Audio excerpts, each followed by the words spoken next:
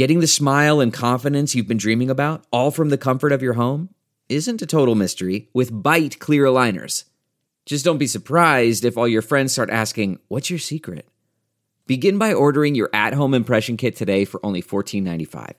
Byte clear aligners are doctor-directed and delivered to your door. Treatment costs thousands less than braces, plus they offer flexible financing, accept eligible insurance, and you can pay with your HSA FSA. Get 80% off your impression kit when you use code WONDERY at Byte.com. That's BYTE.com. Start your confidence journey today with Byte. Delve into the shadows of the mind with Sleeping Dogs, a gripping murder mystery starring Academy Award winner Russell Crowe. Now available on digital. Crowe portrays an ex-homicide detective unraveling a brutal murder he can't recall. Uncovering secrets from his past, he learns a chilling truth. It's best to let sleeping dogs lie. Visit sleepingdogsmovie.com/Wondery to watch Sleeping Dogs, now on digital. That's sleepingdogsmovie.com/Wondery. My optimistic scenario is that we spend a lot of time on the ground in one-on-one meetings, by doing briefings, by having executives visit Washington, and that we are able to convince all of these new people who are suddenly caring to learn about crypto that this is something that is here for good and that they want to treat it a little bit like we treated the internet in the early days, and we convince them to be thoughtful and very targeted in any legislation. Welcome back to The Breakdown with me, NLW. It's a daily podcast on macro, Bitcoin, and the big picture power shifts remaking our world. The Breakdown is sponsored by Nexo.io, Circle, and Kraken, and produced and distributed by CoinDesk. What's going on, guys? It is Tuesday, December 27th, and today my guest is Kristen Smith, the Executive Director of the Blockchain Association. Before we get into that, however, if you are enjoying The Breakdown, please go subscribe to it, give it a rating, give it a review, or if you want to dive deeper into the conversation, come join us in the Breakers Discord. You can find a link in the show notes or go to bit.ly/breakdownpod. All right, guys, today, as I mentioned, my interview is with Kristen Smith, who leads the Blockchain Association in Washington, D.C. Blockchain Association is a member organization with more than 100 members advocating for better public policy around crypto. They, as you might imagine, have had a very active year. And in this conversation, we talk about just how different 2022 ended up from where it started. We also get into what the real state of play is around crypto politics and what the blueprint for crypto's DC efforts are post-SBF. All right, Kristen, welcome to The Breakdown. How are you doing? It's great to be here. Excited for 2023. Yeah, it's saying with much understatement. So no, I'm really excited to get your take on how this year has evolved. I think you've been kind of a firsthand witness to a lot of changes in terms of crypto and where crypto sits in the DC arrangement. I guess just for folks who aren't familiar with you or your work, just get a quick background on what you do and what the Blockchain Association is would be great.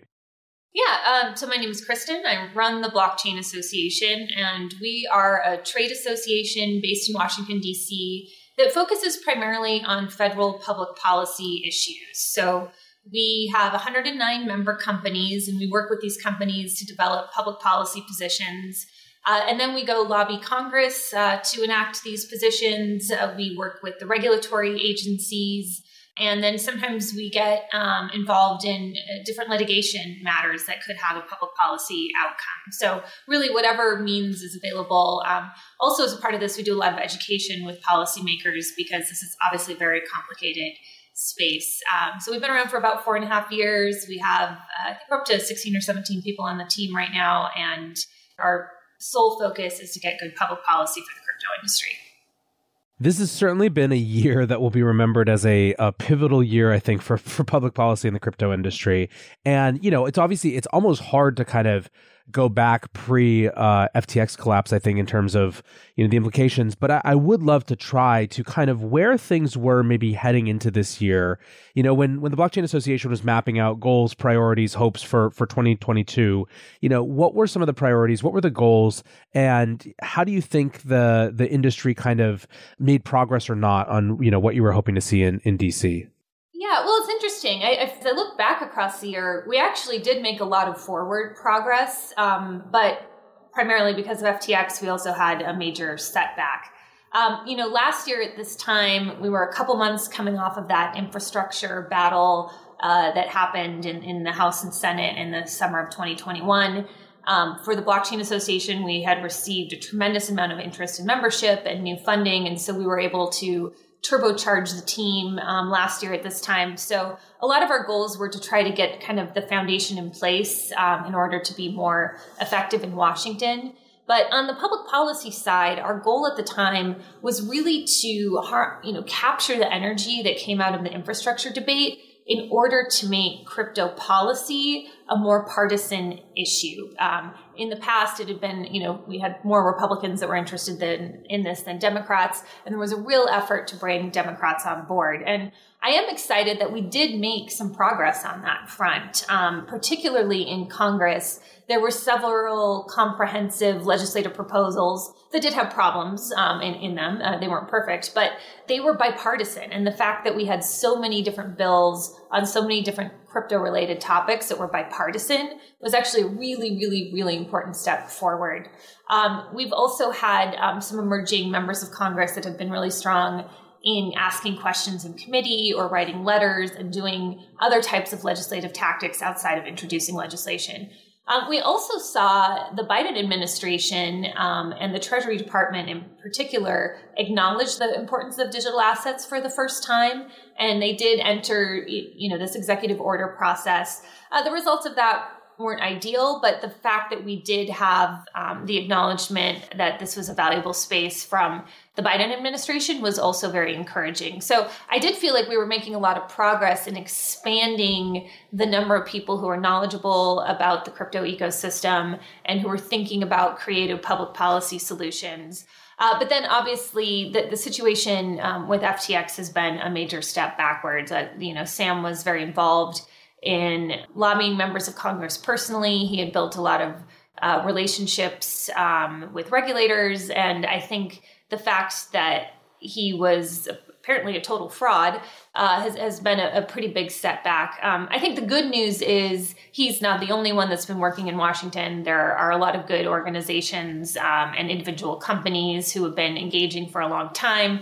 We're going to continue to do that work and clean up the mess that Sam has made. But it's no question that this is a pretty big problem that Sam has left us with. And it's going to take a lot of work in Q1 of next year to pick up the pieces and really go back to basics of convincing policymakers that crypto is here for good and is something that is valuable for the world.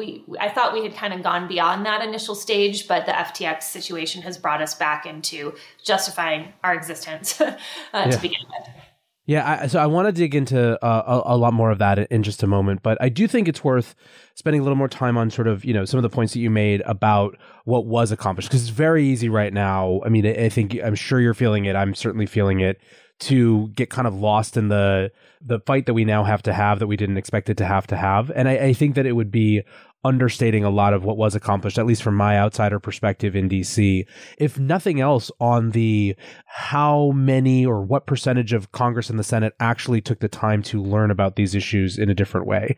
And I feel like it feels like the difference between some of the more recent conversations, especially in Congress more than the Senate, I would say, as opposed to where we were a year ago with the infrastructure bill or even hearings before that, going back to the Libra hearings, it seems like a marked difference in just the number across both sides of the aisle of congressmen and women who had taken the time to actually engage in what approximates good faith with these issues and start to come to conclusions or at least try to make up, some perspective, even if they weren't at the conclusion stage yet. But it seems like, to the extent that there's anything that will limit the fallout of sort of this fraud and betrayal. It's the fact that people had taken some amount of time to actually learn and engage with the industry on their own terms. Do you think that's true, that, or is it sort of a overly optimistic kind of point of view?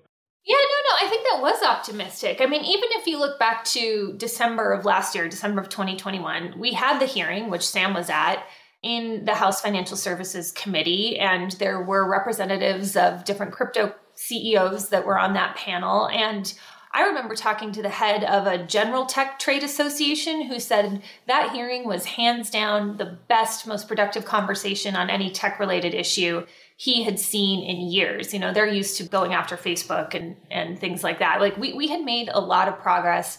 We'd seen a lot of new Democrats jump in, like Kirsten Gillibrand from a senator from New York, and Richie Torres and Jake Auchincloss and Ro Khanna in the House. There were a lot of new voices that were emerging, that were interested, that were really open-minded to the fact that crypto networks can build better financial infrastructure and be the foundation for a better internet. We were starting to get buy-in into those ideas. Because as you can imagine, if you're starting with somebody who's not familiar with crypto at all, you can't have just a single conversation and allow them to fully understand it. It really does take a series of conversations, and they have to want to be open-minded to sort of imagining the future. I think for the most part, Washington isn't as forward-looking as, we'd like them to be. Crypto is evolving, and it's still, I think, fairly early stage, and it's not something that is completely obvious on its face, and unless you really understand how the other systems work today and how this is an improvement upon that. I was feeling pretty good about things up until this fall, when the DCCPA was moving forward and Sam was pushing that bill. And even that I thought was problematic because we've sort of for the first time saw the industry split in its approach to legislation, which was largely driven by Sam and FTX having a different strategy than the rest of us. And then obviously when FTX imploded or got caught or whatever phrase you want to use, that is kind of the ultimate setback. And, even today there's, 5 weeks since this has happened.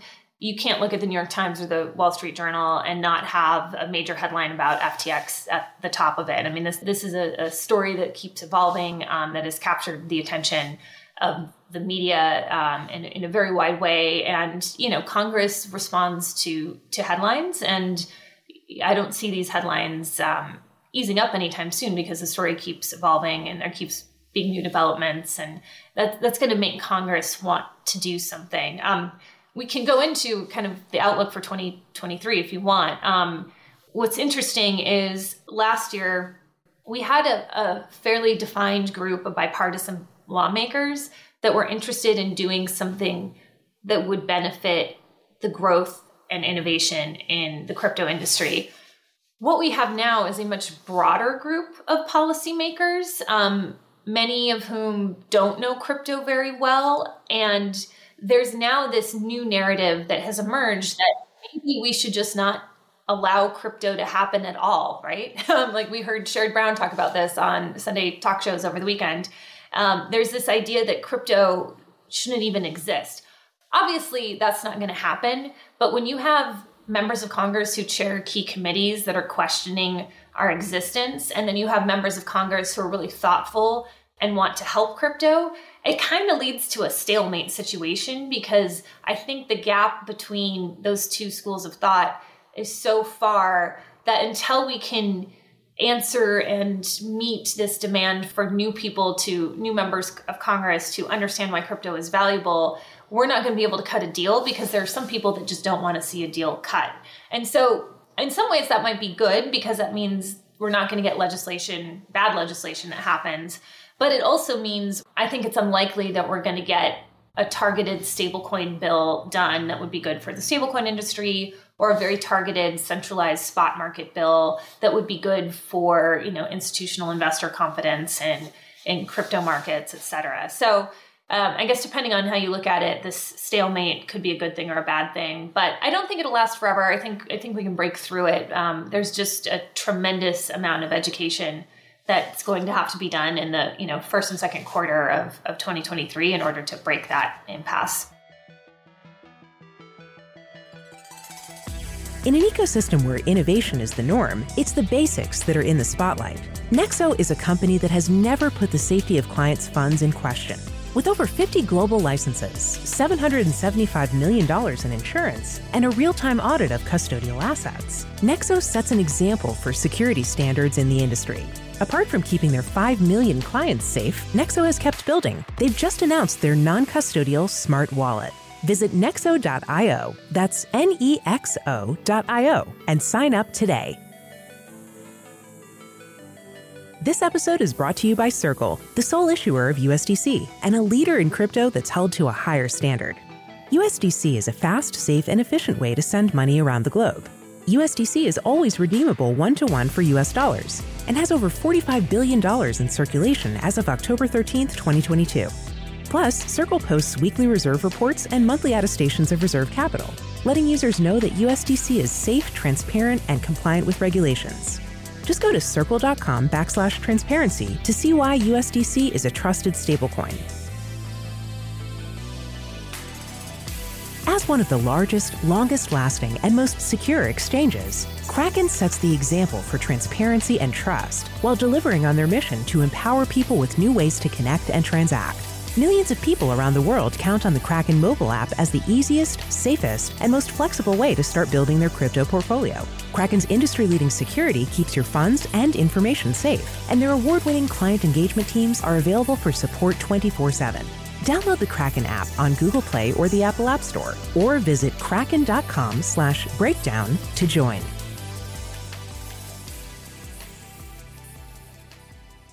I did want to talk a little bit about what sort of the new blueprint looks like. And starting with one of the things that we saw a lot this year was big, comprehensive, overarching legislation. It seems like that's sort of off the table.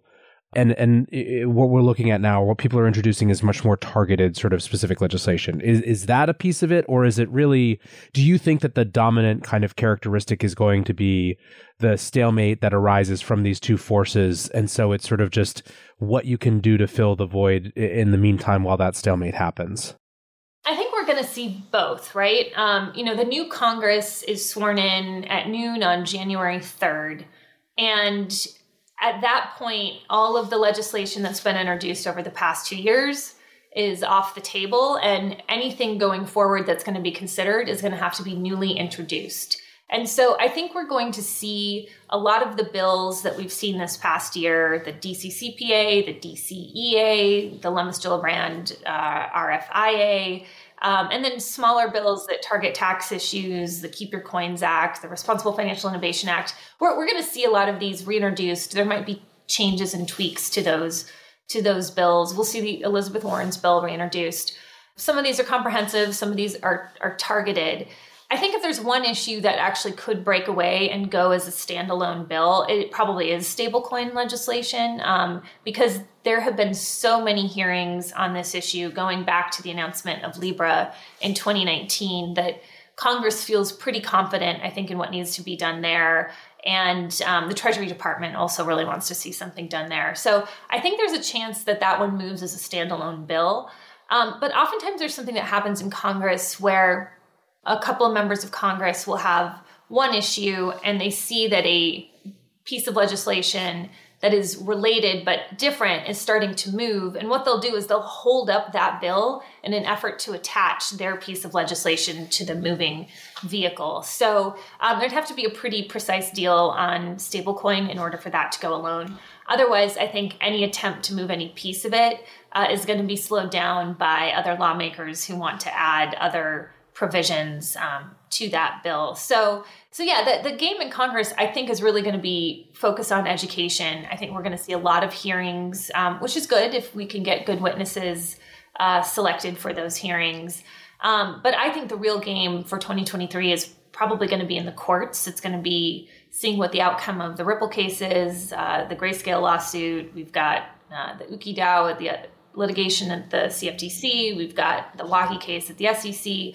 I think that seeing how that plays out in the courts is going to be probably where any new policy comes from.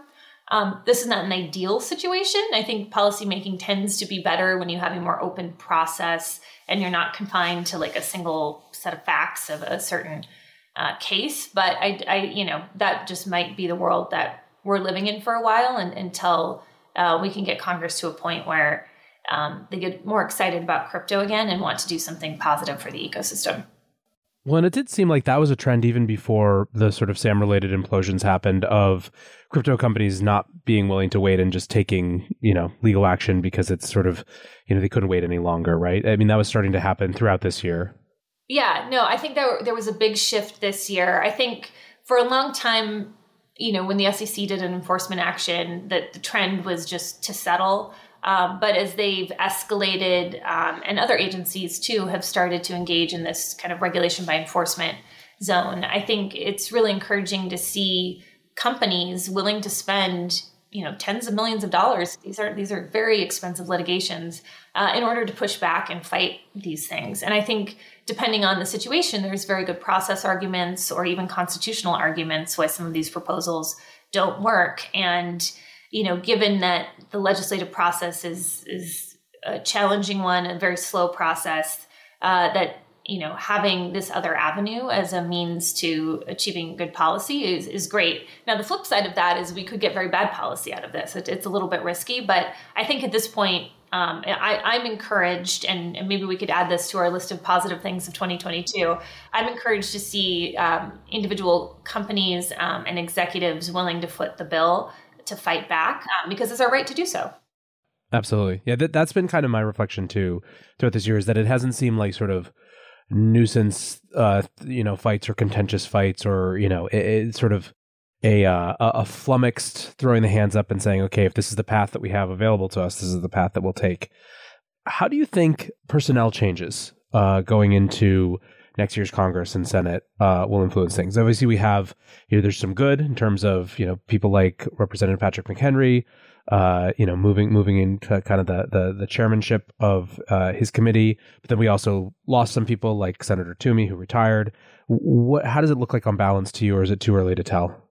I think it's going to be good. I mean, I'm going to miss Senator Toomey so much. He is such a fantastic and articulate champion for this space. He's absolutely great. So it's a huge loss that he decided not to run again. But I do think, particularly on the House side, having Patrick McHenry at the head of the Financial Services Committee is going to be very good. He understands this space really well. He has a lot of relationships and connections with the crypto industry. And he wants to get something done that helps. He's also willing to work across the aisle. As we've seen this past year, he's made a lot of progress in stablecoin discussions with Maxine Waters. So I think for him, this is going to be a top priority. And, this guy's a pit bull, right? He can get things done. I could see him making a lot of progress getting legislation through the House. Similarly, G.T. Thompson, who is going to be the new incoming chair of the House Agriculture Committee, which oversees the CFTC, he's going to be in charge. He has a great piece of legislation called the Digital Commodity Exchange Act, which is different than the DCCPA in the House. The DCCPA in the Senate. The DCEA in the House is really targeted at centralized crypto exchanges, unlike the DCCPA, which captures DeFi as well. And so it's not a perfect bill, but it's definitely the best starting point I've seen for CFTC exchange regulation. And so, I think having G.T. Thompson and Patrick McHenry running those two committees in the House is probably the biggest boon to us. The other thing that will be interesting, which is a little bit harder to predict, is if there are going to be changes in the administration. We've heard rumors for a long time that Yellen didn't want to stick around for all 4 years, and that there may be some changes in January. Whether or not this impacts other agencies, it's sort of hard to predict, but it is fairly common that in the middle of a presidential cycle, some of the appointed officials often step down and let somebody else take a turn in that role. So we'll be watching that as well. Again, a little bit harder to predict what's going on there, but we could see some changes that, depending on who replaces them, may be good or may be bad for the industry. Are there red flags that were kind of visible in the past that should be noted by the crypto industry going forward as they think about sort of, the side of crypto that you deal with, its interaction with public policy and lawmakers? You kind of mentioned this fall when FTX really started to diverge with the DCCPA was where it started to become clear. But is there anything that's sort of like, if we're trying to take lessons learned from this, that's worth noting? Yeah, no, my spidey sense went up on FTX back in the spring. I think that policy takes time, right? You can't sort of force and jam this through. There's sort of a cycle. It sort of starts with education, then idea brainstorming phase, and then actual action on legislation. And what was interesting about FTX is they came in with two things. One is they had this proposal for the CFTC that would allow margin derivatives trading in kind of a almost too cute by half approach. And then they were a very, very big force behind the DCCPA, very active in pushing for that legislation. And the problem, as I mentioned before with DCCPA, well, there are many problems, but the large one is that it captured DeFi and a bunch of other entities that probably don't need to be regulated. And the fact that these policies were sort of put forward without consulting the rest of the industry, I think is problematic. I think most people in crypto it's a very collaborative industry, right? We're used to working on projects asynchronously, or we're used to working in different chat rooms together. There's a lot of communication back and forth. So the fact that a single company just sort of drove ahead with what they deemed to be the best strategy, I think is a problem. Mostly because the proposals that were out there would have benefited FTX in a way that would cause harm or disadvantage to other players in the ecosystem. So it wasn't really a comprehensive approach. It was very an FTX-centric approach. I also think political giving is a really important part of the policymaking process in that it allows an opportunity to build relationships with members of Congress and candidates, and to get in front of them and talk about what's going on in the crypto ecosystem. I think the level at which FTX executives, particularly Sam, engaged in political giving has also set us back. It appears that they very clearly were trying to buy the passage of legislation. They were working with leadership offices. They were very big in engaging in super PAC activities and different campaigns. And it was at a level that like most industries don't do this level, right? Like it was so over the top that it doesn't appear to be, sort of a genuine, like, hey, we know you have to fundraise, let's get in front of you so we can meet you and build relationships with you. It really was almost like a quid pro quo, at least optically. I don't, whether or not they intended that, I don't know. But I think that's a red flag too. Like you can't like just come in and like upend the process by writing a bunch of checks. It's an important piece of it to do some of that, but you really have to have the right messaging. You have to have the right policy ideas, and you have to make the case to members of Congress that this is going to benefit their constituents. It's going to benefit U.S. competitiveness, and I think the political giving was a little bit over the top, and is going to make it harder for some members of Congress to want to engage with crypto when it comes to political giving. So it's a pretty massive problem there. So just by way of wrapping up, you got into a little bit of this, but what's your most sort of pessimistic or concerning scenario for next year? What's your most optimistic scenario? And for folks who are in the crypto industry but outside of this sort of day-to-day of this sort of process, how can we help nudge things closer to the optimistic versus the pessimistic scenario? Yeah, I think the pessimistic scenario is that as a result of FTX, there is consensus that a very comprehensive legislative proposal needs to be enacted that doesn't take into account the differences between different actors in the ecosystem, specifically DeFi and self-custody. That's what I worry about, is that the same types of rules and regulations for centralized entities will also apply to other infrastructure that isn't centrally controlled by anyone in the industry. Kind of like the DCCPA, something like that, I think would be very bad and set the United States back.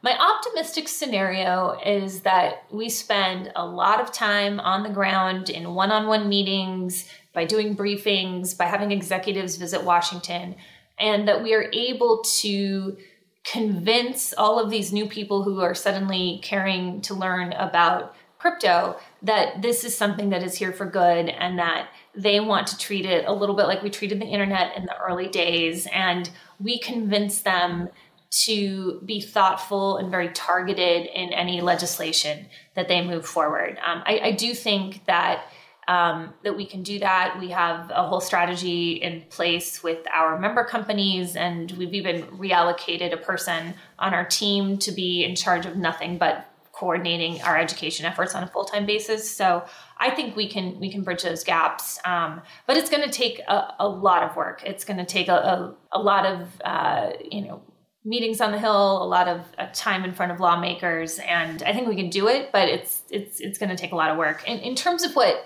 individuals and companies can do in this space, I think there are a couple of things. First, they can support the organizations on the ground that are working on these issues. So, like the Blockchain Association, like Coin Center, the DeFi Education Fund, there are others, but these are groups that are trying to coordinate people and that are on the ground doing the work every day. Companies can also hire policy people in-house to kind of help be a part of that effort. But I think supporting the existing efforts so that they can grow and be more effective is really important. Second of all, I think what individuals don't realize is it's actually fairly easy to meet with your congressman or their staff. You just call them up and you request a meeting, and you can do it in-home in the district, or you can do it via Zoom with someone in Washington. But having conversations about what you're building and why it's valuable, and being part of that education process, I think is really important.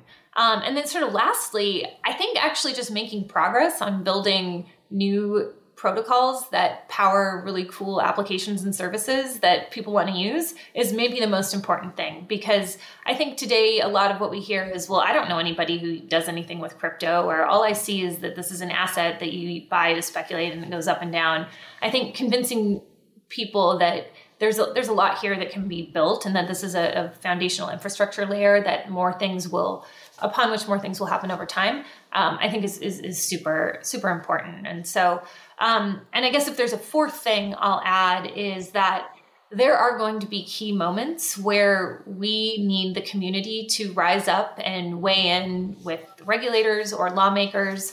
We have tools that can help do that. Like, we will make it very easy when needed for people to write their member of Congress or, file a comment letter.